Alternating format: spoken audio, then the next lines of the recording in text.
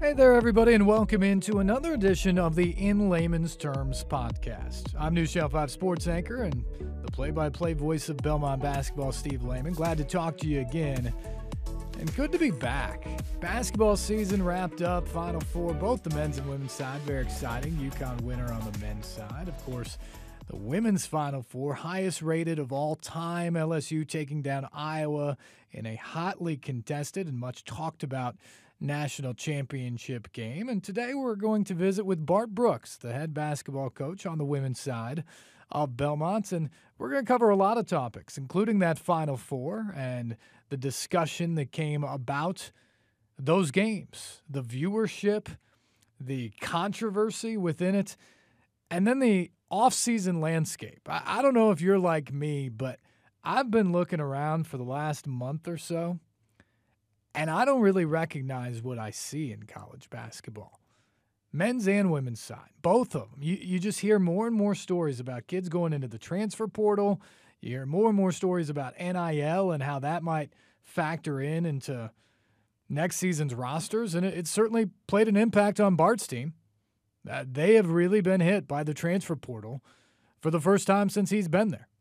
And so it's just another thing that Belmont's got to deal with as it moves forward into the Missouri Valley Conference and tries to continue to be one of the best programs in the country. We'll talk to Bart about that and the all-encompassing changing landscape in college athletics and how both his side and the men's side are trying to navigate that as he addresses his roster getting set for next season. We'll get into Bart's coaching philosophy a little bit, his leadership style, and how he navigated this season with so many expectations in a new league, losing one of his best players in Tootie Jones and just missing out on another NCAA tournament trip. Bart's also very candid in our conversation about his family, his upbringing in Wyoming, and how that has inspired him to do the things he's done as a head coach. So we hope you sit back and enjoy this podcast. Make sure you like and subscribe so you get the notifications about our future podcast as well. You can go back and check out some of our old ones with guys like Jim Nance, Matt Norlander, of course, the legendary Coach Rick Byrd as well. But for now, thanks so much for listening. Sit back and enjoy our conversation with Bart Brooks. Well, I would like to welcome to the program the one and only Bart Brooks, head coach of the Belmont women's basketball team. Bart, thanks for coming on. How is life here postseason now as we get into mid and late April? Yeah, thanks for having me, Steve. This is awesome. You do a great job with this, and it's an honor to be on with you. It's been a whirlwind since the season ended for us. It's the new day and age in college athletics. I think 5-6 years ago, after the season, you'd take a couple of weeks and really just catch your air. But now it's, literally the season ends and you're immediately transitioning to roster management and trying to figure out, how you're going to put your team together for next year. And that happens a lot quicker now than it used to. So we're in the middle of that, and it's exciting because we have an opportunity to improve our program through the recruiting in the transfer portal, but it's also a whirlwind. We haven't really come up for air yet. It's incredible when I look around at college basketball, men's and women's side. I don't know if I recognize any roster right now. I mean, the season just ended and you look around and if you're following, it's like a completely different thing. When you look down at the gym some days, and I don't know, the young ladies are coming in to just shoot around. Can you even field a team right now? How much do you recognize the bodies that are coming into Crockett every day? Yeah, I mean, we love the group we have. We've got a really solid core that's committed to this program, and we're really excited about that group. But I tell you what, it's a puzzle right now, trying to figure out how to piece the right players together with what we've got and to make it a good fit. And I think when you recruit for a place like Belmont, there's also a bigger picture that you've got to make sure you bring in players that represent our university in a really good way, because we are the spotlight. We're in the center stage with our program and how we represent this great university. So that's a challenge in the transfer portal recruiting window that takes a 2-3 year process, and it condenses it into about a 2-week process. So that's been a challenge, but probably the biggest thing for me is I'm trying to finish schedule for next season. And we have no idea the rosters of the teams we're going to play. We could commit to play someone this week, and next week they could have a completely different team. So that's an interesting piece of it that you're really not sure. No one's really sure right now what we're going to get next year. Well, and you have scheduled Murderer's Row for your non-conference schedule the last couple of years because you knew you had great teams coming back. A little bit of uncertainty of what your roster is going to look like right now. How much more difficult does it make it? And do you maybe back off the gas just a little bit because of that? Yeah, I mean, that's definitely crossed my mind to try to put our players in position to have some early season success. But I tell you what, it's not easy to schedule when you're Belmont. When you call and people pick up the phone and you say you want to schedule a game, there's not a lot of people that are jumping up and down to do that. So it's been a challenge for us to find the kinds of games that maybe some teams easily find. But for us, really, I'm really confident in the group that we've got. I'm confident in our what we've got to sell, and we've got a really, really solid group of freshmen coming in to mix with our returners. And now we're looking to add a couple pieces through the transfer portal that could really enhance and help us maybe take that next step. And we're in the mix with some really good ones. So I'm excited about that. It's been such a great run at Belmont. And really, you had kept the core of your team for a long period of time. And obviously wins in the NCAA tournament the 2 previous years before this season. So I think there were some people, even in this day and age, who kind of looked when they saw Madison Bartley, Destiny Wells leaving and kind of said, you know, what's going on? Or what's this new era of college basketball? Were you surprised, or at this point, there's just nothing surprise you when it comes to college basketball these days? Yeah, a little bit of both. I mean, I think there was so much stability in our program, and that's why we've been good, is because we've had stability and we've had the opportunity to bring players in and to coach them and to help them develop and grow as players, as young ladies. And for us as a program, that's why we have been good, consistently good. That the older players on our team, our seniors and juniors, have mentored our freshmen and sophomores. And that's been a recipe for us. And so I think the shift in college athletics over the last couple of years, this is the new normal. And for a program like Belmont, we put ourselves on a national stage and we go compete against some really good programs and really good teams, and our players get exposure and they do get recognized, they do get noticed.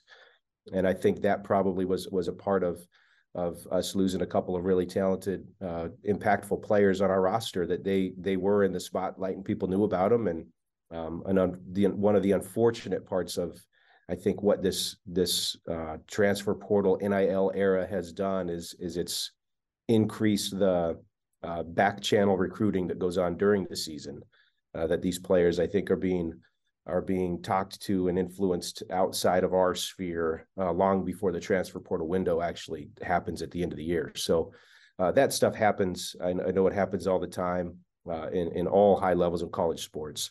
But for us on the women's side, I think that's something that's probably a lot more prevalent now than it's ever been. Do you think there's an appetite to clean that up somehow? I mean, this really has become the Wild West as it's gotten implemented, because NIL, you had all these state legislatures coming in and creating their own rules, and it really got going before the NCAA got on board. And so you had a bunch of people almost playing by a different set of circumstances. Now it's a little bit more uniform in the NIL category, but it still makes a huge impact to the transfer things. And to your point, I've heard of multiple stories this year where, like, a guy goes on the road, plays a good game for his team, or a lady goes on the road, plays a good game for her team, and after the game's over, she gets approached or he gets approached by someone that may be from the other school or maybe is a third-party school or something that says, hey, what about this? And it's just, to me, that goes completely against the spirit of the whole idea of college athletics. If you put your name in the transfer portal in March or April, okay, have at it. Any coach can come talk to you. That is what it is. But the idea that people are doing that in December or January, in the middle of a season when you're committed to playing, like, that's the part I hate. Is there an appetite within the NCAA and certainly amongst you coaches to get that fixed?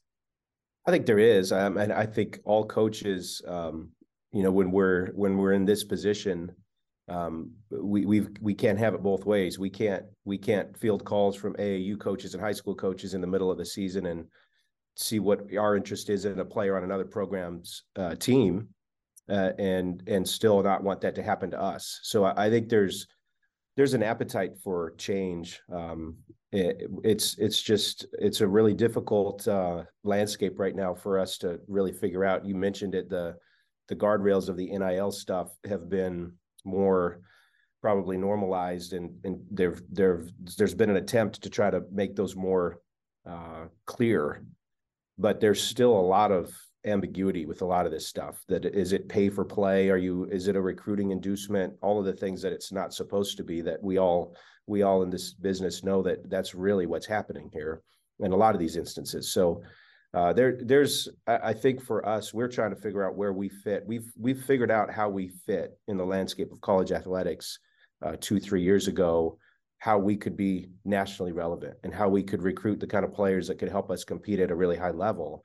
And now things have changed and things have shifted. So we're really working hard as a staff and as an athletics department to try to figure out, how does Belmont continue to do things the Belmont way with the ability to stay relevant and to stay in a place where we can compete with any team in the country. And that's been our challenge. And I think we've got a good start and a lot of good ideas that we're putting together as a staff to move forward. But it definitely is going to look a little different than it has in the past. Have you talked with Casey Alexander much going through this process, or other coaches out there? Because I know that's one thing I've heard from Belmont fans is, the Belmont way started by Coach Bird and continued by Casey, where you get guys that are 4- and 5-year players and you build up the program. And I know that was the same thing on the women's side. And I guess it hit the men's team a couple years ago. Yep. It's hitting you now. And I think one of the things that impressed me the most about how the men's staff has done it is, yes, it was different pieces. They had 9 new players this year on their roster, but it still looked like a Belmont team. It was high character people. They fit in well. They played Belmont style basketball and they won. And those were the questions I think everybody had. Have you talked to him about how they managed to navigate it for this first year plus? For sure. I'm trying to spend as much time in his office as possible, so some of that juice will rub off on us. Their staff did an incredible job of piecing together an entirely new roster and figuring out a way to put those players in position to be really successful in a really difficult first year in a new league. So there's definitely a recipe, and I think really our challenge is we've got to work a lot harder to do our homework on a lot of these players, because like I talked about earlier, the window is very small. I mean, it's a 2-week. We're talking to players this week that will be on campus next week, and they'll be making decisions the weekend after. And so it's a very accelerated process. So we've got to do a lot of background, a lot of due diligence about people that we know and trust. And I think one of the interesting things about the transfer portal is these players were all high school kids, and a lot of them that we recruited. So there are a lot of prior relationships, and we do have an understanding of fit usually before we make that phone call about a player in the transfer portal. But I think what the men did, it shows it can be done, and we've just got to go and get the right pieces together and continue building on what we've already built. It's like the speed dating of college basketball. No doubt. You're not out there watching or evaluating because it's all kind of there on tape. So what's the biggest thing when you're looking at a grad transfer or a transfer portal kid that may have various levels of, maybe a high major kid, maybe a mid-major kid, may have played a lot, may have not played a lot, but has the talent and the upside? What are the things you're trying to figure out in this very short window of how they fit? Yeah, I think one of the biggest things we try to figure out right away is this player about something more than themselves? I mean, a lot of players go to the transfer portal because they want more playing time, or they want a bigger role, or they want a star, or they think they're a guard and they've been played as a post player, or whatever the situation. One of the things that we work really hard to establish early in the process is that if they come to Belmont, they are going to have to be a part of something bigger than themselves, and be willing to give up a little bit of that individual success for a team that's going to succeed. And we try to be very clear about that early in the process. And that's probably why we've struck out a lot early in this process, because we're not selling them the world. And then when they get here, it's something different. And I think really in this process, so much of success, a lot of coaches and a lot of staffs will treat success as the commitment, that's the end goal, getting the commitment. Once you get the commitment, once the player signs, then you'll figure it out. For us, we work really hard to get the fit, make sure it's the right fit. And then the commitment usually follows that scenario. And we've worked really hard to identify some players that will fit our style and our basketball, how we play. But really the biggest thing that we're trying to figure out with these players is that, are they going to come in here and be great teammates? Are they going to be someone that we want to be around? Because I tell you what, these trips, you go on the road for 4 or 5 days in a row, and if you don't like being around the people that you're with, it's going to be miserable for all of us. And so we're working hard to try to find that fit, people who are invested in appreciative of what Belmont is and what who we get to represent every time we play. And there's a lot of desire for what we have, and we've just got to find the right pieces, and hopefully they can make some baskets. That's the other part of it. That's always a good thing. Well, I tell you what, it's an interesting time. It's certainly a new time in college basketball, and there's going to be people out there, probably a bunch of Belmont fans, who hate this new era. But the good thing is there's a lot to sell about Belmont, and you and your staff are terrific. And I think there's a lot to be excited about for the future in a sport that is red hot right now. Yeah. Women's college basketball in particular is just awesome. And the numbers, the TV ratings for the Final Four, I didn't love some of the controversy that came out of the last game. But in terms of the overall tournament, the play, and the viewership, could you ask for anything more? It was incredible. And I think it's for someone who's been in this for 20 plus years and watching it grow and watching it evolve. I think the excitement has always been there for those of us who have been in the middle of it and followed it. And what I'm excited about is that we've found a way through the last couple of years. The last 3 NCAA tournaments have been, every game has been nationally televised on its own network. And that was a huge deal, where there's more opportunity for fans to consume the product. And I think getting it out and getting it into a place where people who might not be women's basketball fans, but they like basketball, get to consume it and get to watch it and get to appreciate it. It's been an unbelievable being in the bubble in San Antonio. And the year that we won our first NCAA tournament game, that was magical for us. The spotlight that got shown on the women's game, but largely for negative reasons, for the disparities in the weight room and the facilities and how the tournaments were managed compared to the men's side. And to see what it is now, where it's, I think the tickets for the Final Four games, you couldn't get one for the women's side, and the men's, they were giving them away. So that's a different animal now that we have the momentum that we're riding as a sport. It's exciting. It's unbelievably exciting. And I think it's well earned, well deserved. And for those of us who have been around and doing this for a while, I think it's something that we've all recognized and seen ourselves. And now it's just being consumed at a lot higher rate. I thought the controversy between Angel Reese and Caitlin Clark from the championship game, I thought it was overblown and probably talked about too much. But I guess the flip side of that is they're talking about it. Yep. 5 years ago, I don't know if anybody would have really noticed that happen on the national scale. Now it's like leading every talk show of like, was that disrespectful? And like, the first lady speaking in and being part of the whole thing. Just all of that conversation tells me how far the sport has come. Yeah. And you're right. People are talking about it, and people are interested, and people are invested in it. And for me, it's a little bit, even the transfer portal news, that there's been a lot of high profile names enter the transfer portal, and there's interest to see where those players land. And there's excitement to see what everyone's roster is going to look like next year, and who's going to, when the schedules come out, that's going to be exciting, because I think teams are really positioned to have another, LSU, obviously an incredible run and a championship, and they're positioning themselves to be one of the best teams in the country, if not the best team in the country again. And I think what the excitement, it's similar to the NFL, where there's always news coming out of the NFL, and the women's game, we're starting to see excitement and stuff. Fans can get involved and excited about stuff that's not just the basketball. And I think that's a huge step of growth for the women's game, that it's about rosters and it's about coaching moves and, all those kinds of things that people get excited about when they really love a sport. And so that's cool for us as a women's basketball coaches, to see people excited about what we're doing year round, not just between the lines. I think the other thing that was exciting to me, Bart, when I looked at the tournament, is it was a 2 and a 3 seed in the championship game. The 3 seed won. The unbeaten, heavily favored South Carolina Gamecocks going into the Final Four.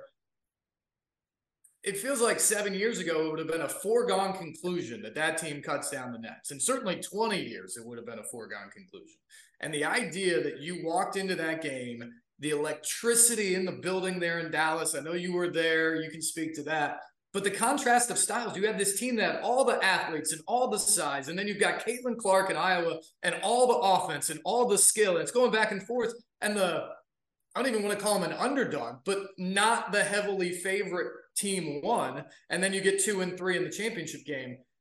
That felt like the unpredictability that has made the men's tournament so great for so long. And now it's like, okay, that level of parity seems to be here on the women's side as well. No doubt. I think it's been for a lot of years a foregone conclusion who the Final Four is going to be. When the bracket comes out, you can basically pick the Final Four, and you're right, 9 times out of 10. And this year that was different. I think there was a lot of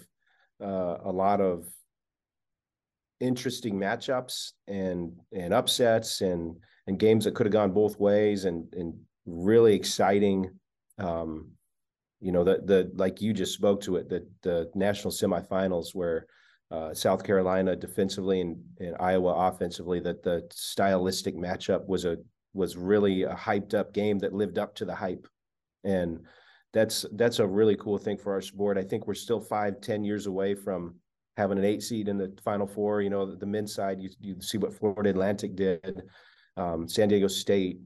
I don't think we're quite there yet, but we're a lot closer now than we've ever been. And I think that has added to the excitement and the intrigue of our sport, because it isn't a foregone conclusion who's going to be in the Final Four. It's an exciting, every game has the chance for something magical to happen. And that's really what makes March Madness special, is the upsets and the Cinderellas and watching a team, do something that everyone thinks is impossible. Well, I know you were disappointed to not be a part of the field of 68 this year, because you'd been to 6 straight as a program, 6 straight competed in NCAA tournaments. Of course, the COVID year, there was no tournament. But it was a heck of a season. When you sit back and think about the first year in the Missouri Valley, 16 straight wins to get to the conference championship game. Destiny Wells was absolutely incredible the entire year. How do you sit back now, away from the disappointment of not getting to the end goal, and evaluate what this year was? Yeah, I probably still haven't had a great reflection time about the year, honestly. And it's that's partly due to the nonstop nature of what we're in right now with recruiting and trying to figure out schedule stuff and just planning for what's next. But I tell you, it was devastating to not be in the NCAA tournament for our program. And no one in our program had ever competed in the NIT. And that's, we had a transfer from South Florida, a transfer from Vanderbilt, who had both competed in the NIT. But outside of those 2 players, no one knew what that was like. So it was a roller coaster of the unbelievable drain of losing in the championship game to then have to, pick up and go compete in a tournament that no one was really sure how this thing worked, and me included. It was a learning experience for sure. but looking back on what we did, won 16 consecutive games, 16 straight, a 16-game winning streak in any league is difficult, let alone a league as good as the Missouri Valley. And to do that with a roster and a group of players that, had we said going into the year that we were going to have these 9 players available and could you do this? I'm not sure we'd have said yes, but a lot of credit to the young ladies in that locker room that they went through unbelievable adversity early in the season. We played a really difficult non-conference schedule and we got beat a lot in some really tight 1-possession games and some not so close games. And through all of that, though, I think there was an unbelievable connection with our group, that they stuck together, they stayed the course, they kept working, they got better every day. And when it finally kind of came together for us, in middle of January, we started to get pretty good by the end of the year. And so I'll appreciate that. I have a lot of appreciation for what our players overcame to get to that point. But still, I think the way the year ends is always kind of the last taste in your mouth. And we're disappointed that it didn't end better for us, that we didn't have a chance to compete in the NCAA tournament. But that's something that, I think we have momentum, I think, to build on still from what we did in the first year in the Valley. I tell you what, it's a testament to what you and the ladies in your program have accomplished over all the years, that it is such a disappointment to only win a conference championship and not get there, and frankly, not win once you get there because of the wins the last couple of years in the tournament. You talk about the Valley in year 1 and that run to share the conference championship, add another banner inside the curve and inside Crockett. Now that you've done it, what's the challenge to staying on top like you did so successfully in the OVC, now in the Missouri Valley? Yeah, I mean, it was a gauntlet of a conference, that's for sure. The travel and learning the new systems and the different coaching styles, the different collection of players we had to compete against. It was a huge challenge for us this year. And, next year, the transfer portal is impacting our conference a lot. There's a lot of players that are on the move or coming in or going out. And so there'll be a lot of shifting, a lot of changing still that will go on throughout the next couple of months. So for us really to stay where we are, we've got a lot of getting better to do. And we know that. And I think the depth on our roster, I think was one thing that, going into the season, not really knowing what it was going to be like to compete in that league. I think depth is a huge difference from what we've been used to, that when you compete against some of these teams, they don't lose much, when they sub. And that was a shift and a change. So I think a lot of the things that we do programmatically are preparing us for success in the Missouri Valley Conference, and that showed itself the first year. But it doing it one year doesn't have any impact on what happens next year. And I think starting over and having our players in that fresh mindset of still feeling like we're hunters than the hunted, I think that's an important step for us. One of the things that so impressed me is Tootie Jones losing her early in the season for the entire season. Yeah. And this team still finding ways to come together, win games, and win a championship. I think it was surprising to me. I think it was a lot of people around basketball because she's such a good player. For people who haven't been over to Crockett and see, how's she doing now? What do you expect to see from her on the court next year? Tootie looks like $100 right now. She is as competitive and feisty as ever. And I think she is chomping at the bit to get back on the court and to compete against someone else. And she's been in workouts, and she's close to being full go. And she was a huge loss for us, just the competitor that she is, and the difference maker as a playmaker.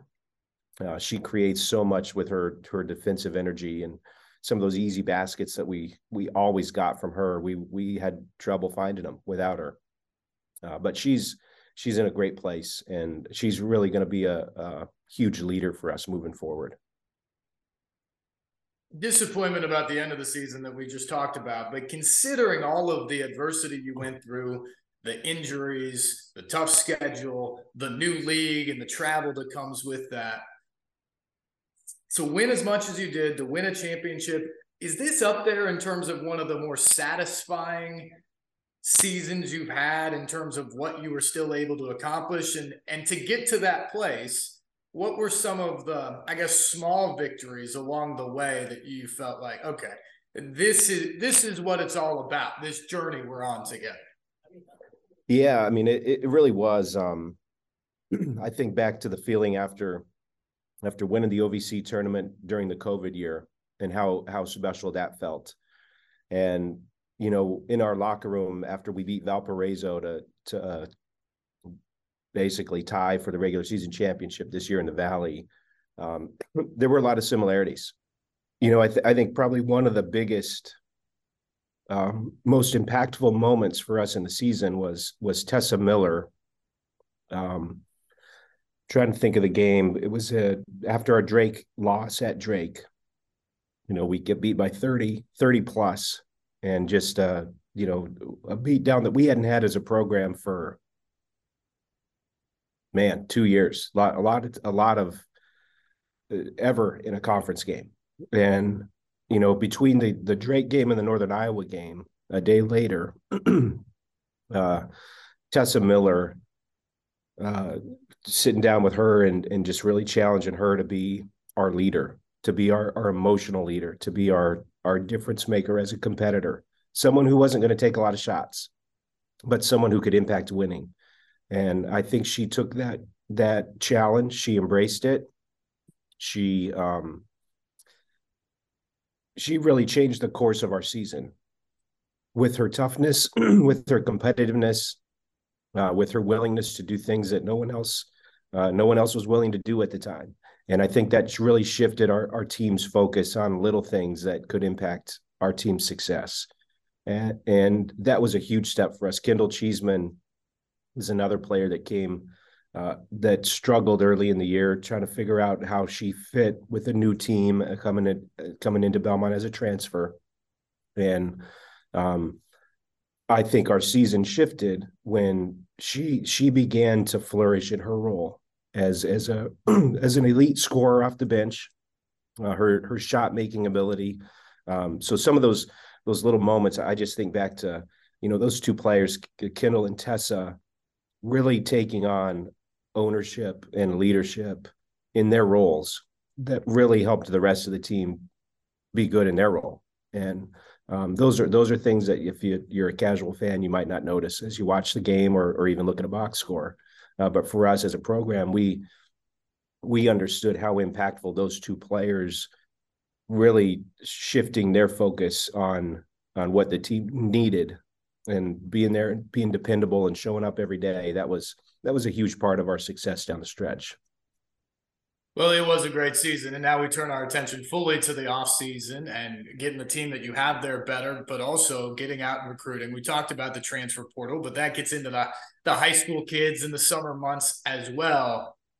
How is the perception of Belmont and your program changed since you've taken the job, Bart, especially with the back-to-back NCAA tournament wins that you guys had the last couple of years? Yeah, I think we're a lot more able and prepared to have a really talented player have interest in us. That when we call and we go watch a high school tournament and we see you know, 3 really good players and we make a phone call, and you know, 5 years ago they might not have returned it. And now I think there's interest, and they're at least going to hear what we have to say because they've seen us, they've heard about us, they watched us play, you know, on a big stage. And I think every player who really wants to be good wants to compete at a really high level, wants to compete at the big stage. And for us to showcase that we're able to do that at Belmont. Belmont's a very unique place. It's a very unique university, and the experience here as a student athlete is different than anywhere I've ever been. And for us to be able to compete at the level that we compete on the floor, how we compete with the best teams in the country, but to still do it at a place that values people, that values how they can impact their campus and their community so much more than what they just do on a basketball court. That to us, we still feel like we have something very unique to sell.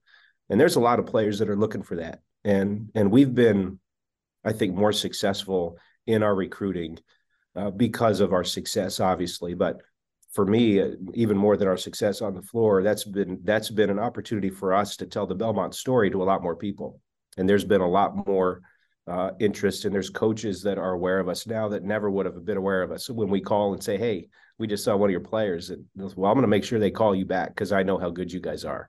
And that's something that started to happen a lot more now than it ever has in the past.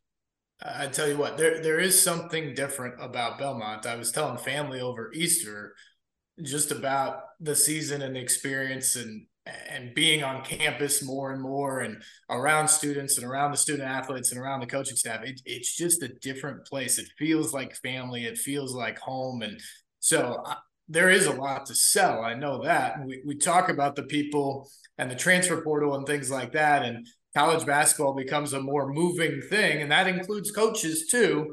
And I know you've had opportunities and people who want you to leave and come coach their program and have the same success for them that you've had at Belmont. What has kept you and what has you excited about what's next at Belmont?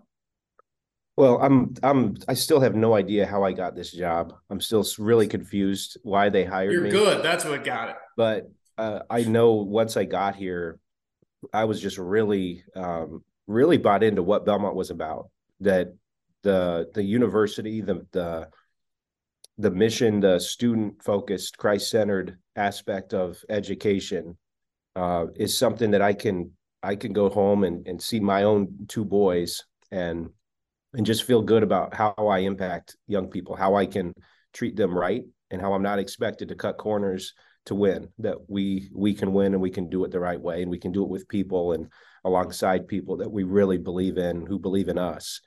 And that commitment to me, to take a chance on me as a first year, that was not, I did not have head coaching experience, and coach, Scott Corley took a chance on me as a coach.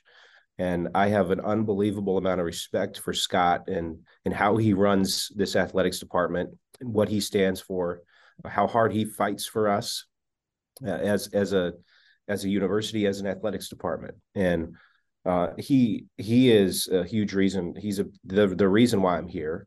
And I just have such a stronger feeling for us building something and doing something that we've never done before. And when we won that first NCAA tournament game, that was special. And thinking about Betty Wiseman, who started our program in 1968, hugging her TV screen because she couldn't be with us because we're in the bubble in San Antonio. And we're celebrating on the floor and thinking about all of the players and all of the people that had helped to build this program. And this was the first time that program had won an NCAA tournament game. And then the next year to do it again. And to have the Missouri Valley, the shift to the new league, that's an unbelievably huge jump in competition, and to still end up first in the regular season, tied for first. And the first is really cool for me. And going to another place where maybe we would have, I don't know what they could give us more than what we need.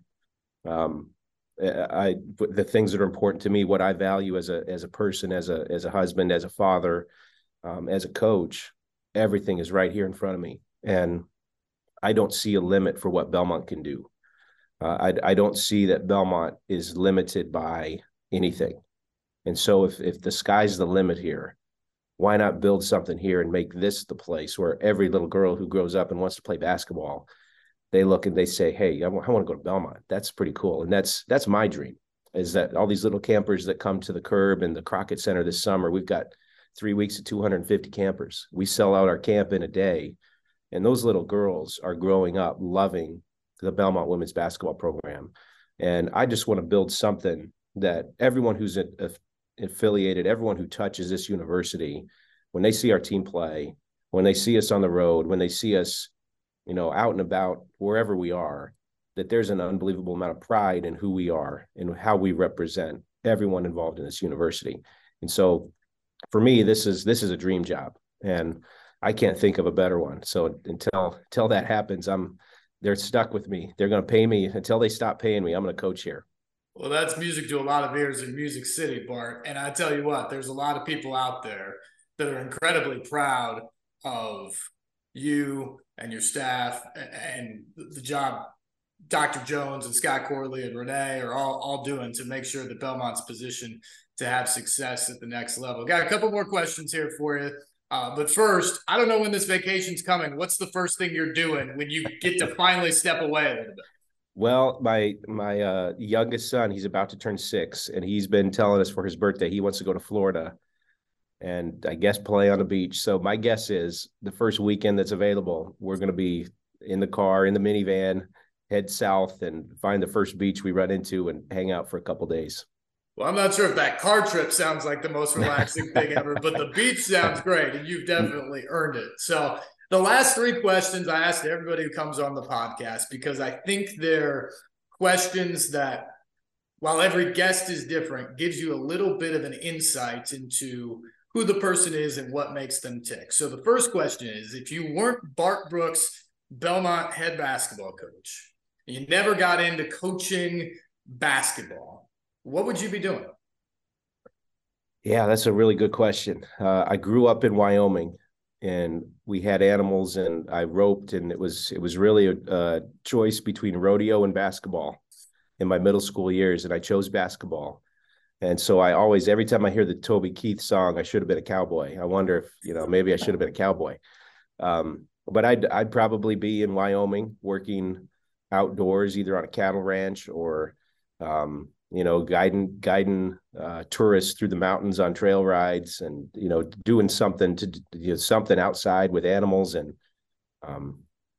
that'd probably be where if had the basketball not existed for me, I would be a rodeo cowboy and probably loving life and enjoying a different pace of life for sure.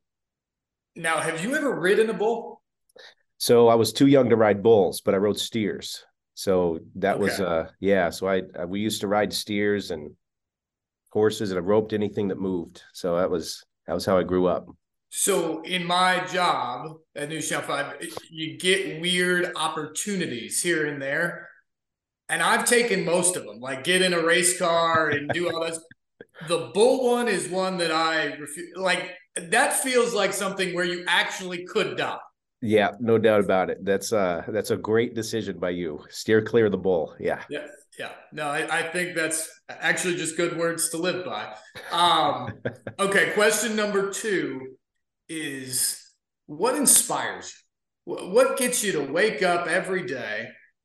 Most of the time it's for being a basketball coach, but just to live your life the way you have. What gets you up every morning to go out and tackle the day? Yeah, I think just growing up, how I grew up, my dad passed 8 years ago, and he gave up his dreams, to when his father passed away, to basically run their family business, and went and took care of his younger siblings and his mom. And I grew up working we had firewood that heated our house. We had 2 wood stoves. We didn't have any other heat in our home growing up. So we would spend our weekends chopping firewood. We'd spend our summers going to the mountains and cutting firewood for our heat in the winter. And I grew up just learning how to work and how to take care of people, how to take care of your family, how to animals. And I have to get up at 6 a.m. and milk the goats and feed the pigs, and like all this stuff, this responsibility that I learned from a really early age, that it wasn't just about me, that it was a bigger picture, that I had to pull my share so that the rest of us could thrive. And I learned that really early. And I think just being, my mom, the toughness that she showed to go through a lot of years of challenge, and, I'm just really blessed that I got to grow up in a family with parents who were so awesome and so supportive, but also showed me really how to live your life and how to have a bigger impact than just worry about what you're going to do every day. And so that I think has got me obviously further in this profession, because this profession, if it's about hard work and you've got to put in time, and you got to put your head down, and there's usually not a reward for it for a lot of years. And I think that has helped me. And then now being a dad and have a beautiful wife and two little boys, that when I wake up in the morning, I'm in that mode of, trying to do what my dad did for me and show these kids what it's like to get up every day and do something that has meaning, has impact. And it's not about us, it's about someone else. And so for me, that's probably the biggest thing, is just thinking about my parents and their example and trying to do that for my kids. Well, what an awesome answer. And I think it's evident in the way you live your life and frankly, in the way your teams compete too. And I think that's the highest compliment out there. This last one is really kind of an open-ended. You can take it any way you want. It's really what you do when you get a few moments to get away. You know, maybe it's the night you win the Missouri Valley Conference Championship and you get home and you have a few hours to enjoy it. Or maybe it's that first day you get at the end of the season that you get and it's with your family. You know, it could be a great bottle of wine. It could be a good meal out. It could be a trip with the boys to do something. If you get that time to get away and celebrate or just relax, what's the thing you most like to do? What's your guilty pleasure in that moment? Yeah, you know what? This is an easy one. When I get a minute, and it's got to be after the season, because I feel guilty doing this in season. I go out to my backyard and I've got a big green egg, and I fire up the big green egg, and I put so many different meats on there, and I just cook stuff, and no one likes it. It's not very good, but I love the process. I love how it smells. I love, fiddling around with it and flipping it over. And hey, maybe I throw, I've ruined more good pieces of meat than I've actually cooked well. But I tell you what, I love it because I'm back there with my boys, and they're usually playing, and we're trying to show them, they're usually not concerned about the food as much as they are their little mud puddles or whatever else they're doing in the yard. But just spending time outside and with my grill, we just taking a breath and enjoying the people that we're with. And it's always with family. It's with my wife and my 2 kids. And, there's always something on the grill. That's for sure. Well, I don't know if that's fly fishing or being a rodeo cowboy in Wyoming, but it sounds like a good time. And the best news is we got that time coming up here in the spring and summer. Yes, we do. Can't wait. Well, Bart, thanks so much for this, man. Congratulations on an incredible season. Always good to chat with you, and this was a lot of fun for me, so thanks for coming on. Appreciate it. Appreciate all you do, Steve.